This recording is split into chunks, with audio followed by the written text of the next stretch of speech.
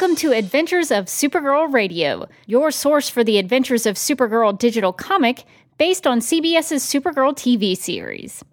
My name is Rebecca Johnson, and I'm going to do a quick review of Adventures of Supergirl number 1, which was written by Sterling Gates and includes art by Bengal. The description for this issue reads, quote, "When an escaped prisoner from Fort Roz interrupts a football game, Supergirl is on the scene to take her down. But Rampage is mad about more important things than a sporting event, and no pesky superhero can stop her quest for revenge." So, since this digital comic series was written with the intent to be set in the world of the CBS Supergirl TV series, I was glad that it felt like the show to me. It had some help with the art by pulling in some moments or shots from the pilot episode of the show, like the flashbacks of young Kara leaving Krypton, her getting Cat Grant's coffee, and saving Alex's plane. And even though as fans of the show, we can pick up on the little things that were borrowed from the pilot, if you came into reading this without having seen the show, I think you can still understand what's going on and continue reading it and enjoying it. But overall, I felt like Sterling in his writing captured the characters' voices pretty well. And I was sort of laughing because I even heard David Harewood's voice in my head when reading Hank Henshaw's dialogue. And I've heard a lot of people say that they sometimes will hear an actor who's played a character on TV or in the movies in their heads while they're reading comics. And for me, this was the first time that's happened. So that was kind of fun.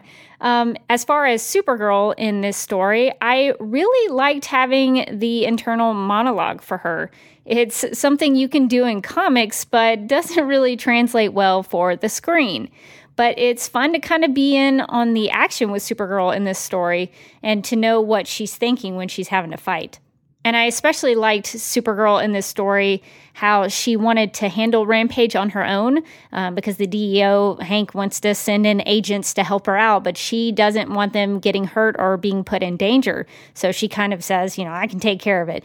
But the downside for Supergirl in this story is that DEO agents are still put in danger at the end of the story anyway because Alex's plane goes down. So she tried to do the noble thing, but there's still a little danger there at the end. One of the things I think this issue of Adventures of Supergirl does really well is show the difference between Supergirl and Rampage. We often talk on Supergirl Radio about how Melissa Benoist's version of Supergirl is a character who will try to talk it out with a villain first before she throws punches. Some versions of Supergirl I've seen are kind of punch first, talk later. Oftentimes she is portrayed as younger than she is on the CBS show, so sometimes she's a little more impulsive and brash. But the one that we see on the CBS shows, she's in her mid-20s, and so she handles things a little differently. And in this issue, she's in this fight with Rampage. It's not going well, and she uses her heat vision to try to get Rampage off of her. And she says, "Please, you need to calm down. I didn't come here to fight." And she explains how the Kryptonian culture believed in communication first. So that's why we see Supergirl on the CBS series act the way she does, is because that's the way she was brought up. And so her wanting to talk it out first comes in direct conflict with Rampage, who is just wanting to punch her. And so you see a lot of the punching and the fighting going back and forth. And there's actually one really great page where Supergirl is about to deliver her knockout punch, and it's a couple of panels where she's just determined, and you see that fist flying, and so it's a great little action page. And I love that it ends with Supergirl saying, "Well, my everything hurts, but Rampage is down." And sometimes, Supergirl, I understand how you feel. That happens to me after I go to boxing class. So I like that we get to see that fighting Rampage is a struggle for her, but she ends up being able to knock her out. One of my big questions in regards to the DEO in this story is a question that I have asked about the show. Do people at the Department of Extranormal Operations know that Alex and Supergirl are sisters? It came into question in Adventures of Supergirl #1 because Alex calls Supergirl sis, and she does this when she's around some other agents in the plane. I don't know if there's a lot of noise happening in the plane and maybe they're not listening in on the conversation, but sometimes I wonder if those other DEO agents suspect anything.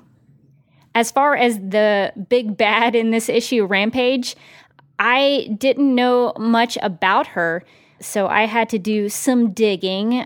Rampage was created by John Byrne and first appeared in July 1987's issue #7 of Superman. In the typical comic book telling of Rampage, she's actually a woman named Dr. Kitty Faulkner. So that's a little brief history of Rampage, but if you want to know more about her, you can read Rampage in another Supergirl story in Supergirl #6, written by Peter David. And just for funsies, if you like Justice League Unlimited, Rampage is featured in a few episodes there in Dead Reckoning and The Great Brain Robbery, with a few other cameos, so you can actually see an animated version of Rampage. So the reason Supergirl is called into this Rampage fight is because Rampage slams down into the football field during the fourth quarter of the football game between the National City Sharks and the Metropolis Metros. And apparently in this story, the Sharks killed the Metros 42-19. And when I was reading it, I was wondering, why did Rampage choose a football game? And if she wanted to mess around in a football game, why that football game?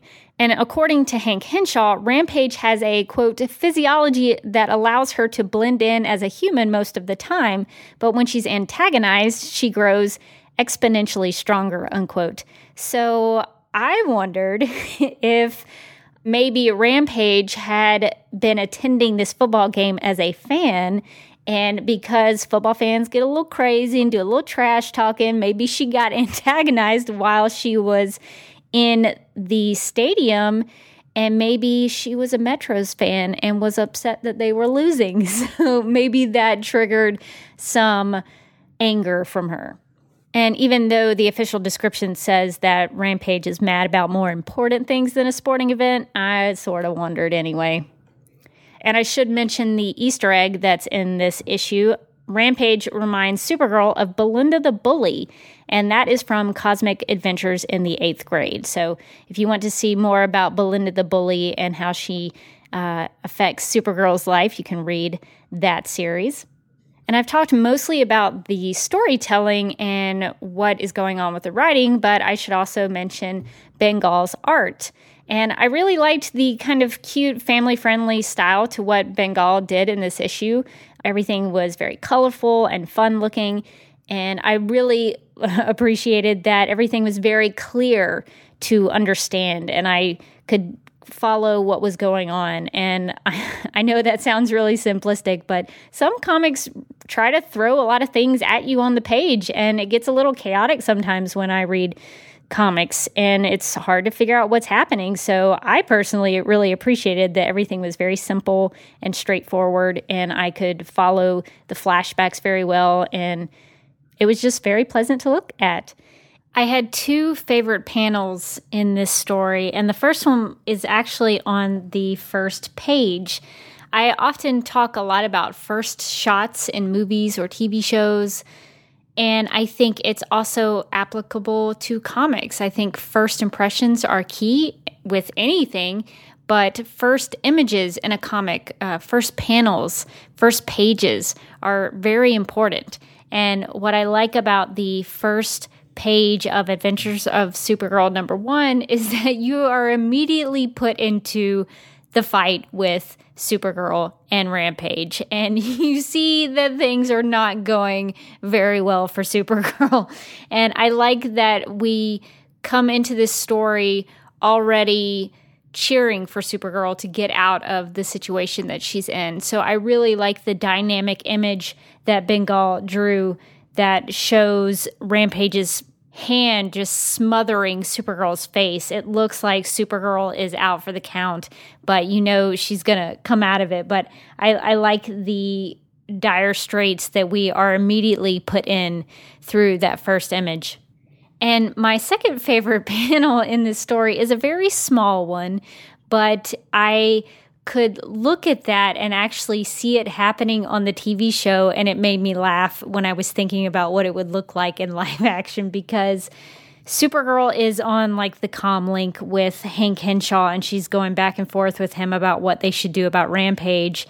And Hank is telling Supergirl, get her angry enough and she could level a whole city block. And Supergirl says, that's why you're not sending any agents in to get hurt. And in that moment, in that panel, you see Rampage with, I don't know if it's part of the structure of the stadium or the field goal, but she has taken some large contraption and she is up in the air. It looks like she's jumped. She's about to come down on Supergirl, swinging this big structure, and it just kind of makes me laugh because that is a pretty good background joke to show that Supergirl is kind of half paying attention and Rampage is about to knock her something silly. So it's kind of a fun little unassuming panel.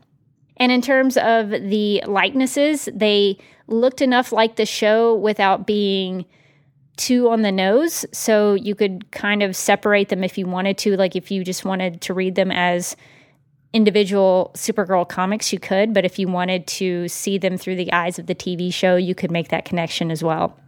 And overall, I really enjoyed Adventures of Supergirl #1. I thought it really captured the show and the voices of the characters, the tone of the show, and it was just nice to be able to read a new Supergirl comic. And I'm really looking forward to continuing the story and seeing what happens, because there's a little cliffhanger at the end of this.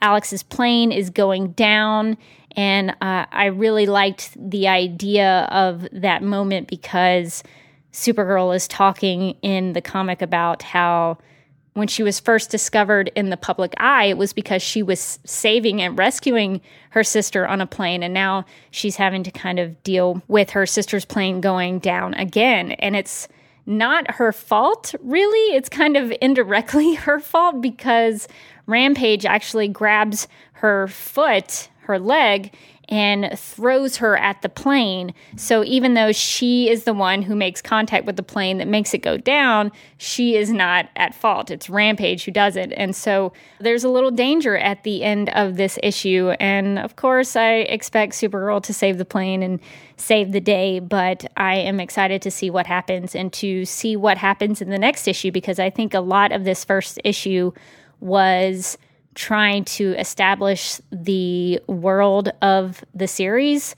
And now that we've gotten all the flashbacks and the connections to the show out of the way, now I think Sterling can probably tell the story that he wants to tell in this series. So I'm excited to see what happens.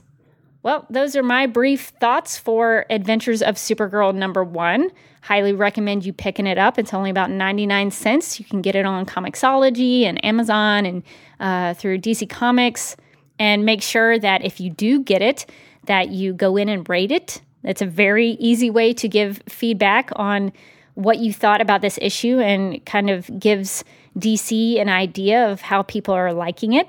So I highly recommend that you do that. But if you want to stay in touch with Supergirl Radio, you can email us at supergirlradio@gmail.com. You can post a comment on our website at supergirlradio.com. You can like us on Facebook and follow us on Twitter and Instagram, all at Supergirl Radio. And I just want to give a big shout out to listener Mark Bickford, who suggested we use the title Adventures of Supergirl Radio for this series of podcast episodes. Super clever. Mad at myself that I didn't think of it. But if you would like to follow Mark on Twitter, you can do that at MarkHBPWM. And we have become a literal Supergirl Radio on Spotify. So check out our playlist. We have songs that are about Supergirl, that have Supergirl in the title, that mention Supergirl. There are tracks that have been played on the show. So if you like the music on the CBS series, you might see that in the playlist. And we've had some listeners add and collaborate with that playlist. So if you're on Spotify, you can do that too. If you want to put some songs in there, you can add to it. And we are available on iTunes and Stitcher. So if you've got some time, we encourage you to give us a rating and write a review. And as a reminder, we are also part of the DC TV Podcast Circle. So if you also like Gotham, Arrow, The Flash, Legends of Tomorrow, and even DC movies, subscribe to our DC TV Podcast mega feed and follow at DC TV Podcast on Twitter and like DC TV Podcast on Facebook. If you want to keep in touch with me, you can follow me on Twitter at DerbyKid, that's DerbyKid, and watch videos I've shot and edited on my YouTube channel at youtube.com/duckmilkprod. That's DUCKMILKPROD. Well, thanks for listening, and join us next time as we continue to go on the adventures of Supergirl.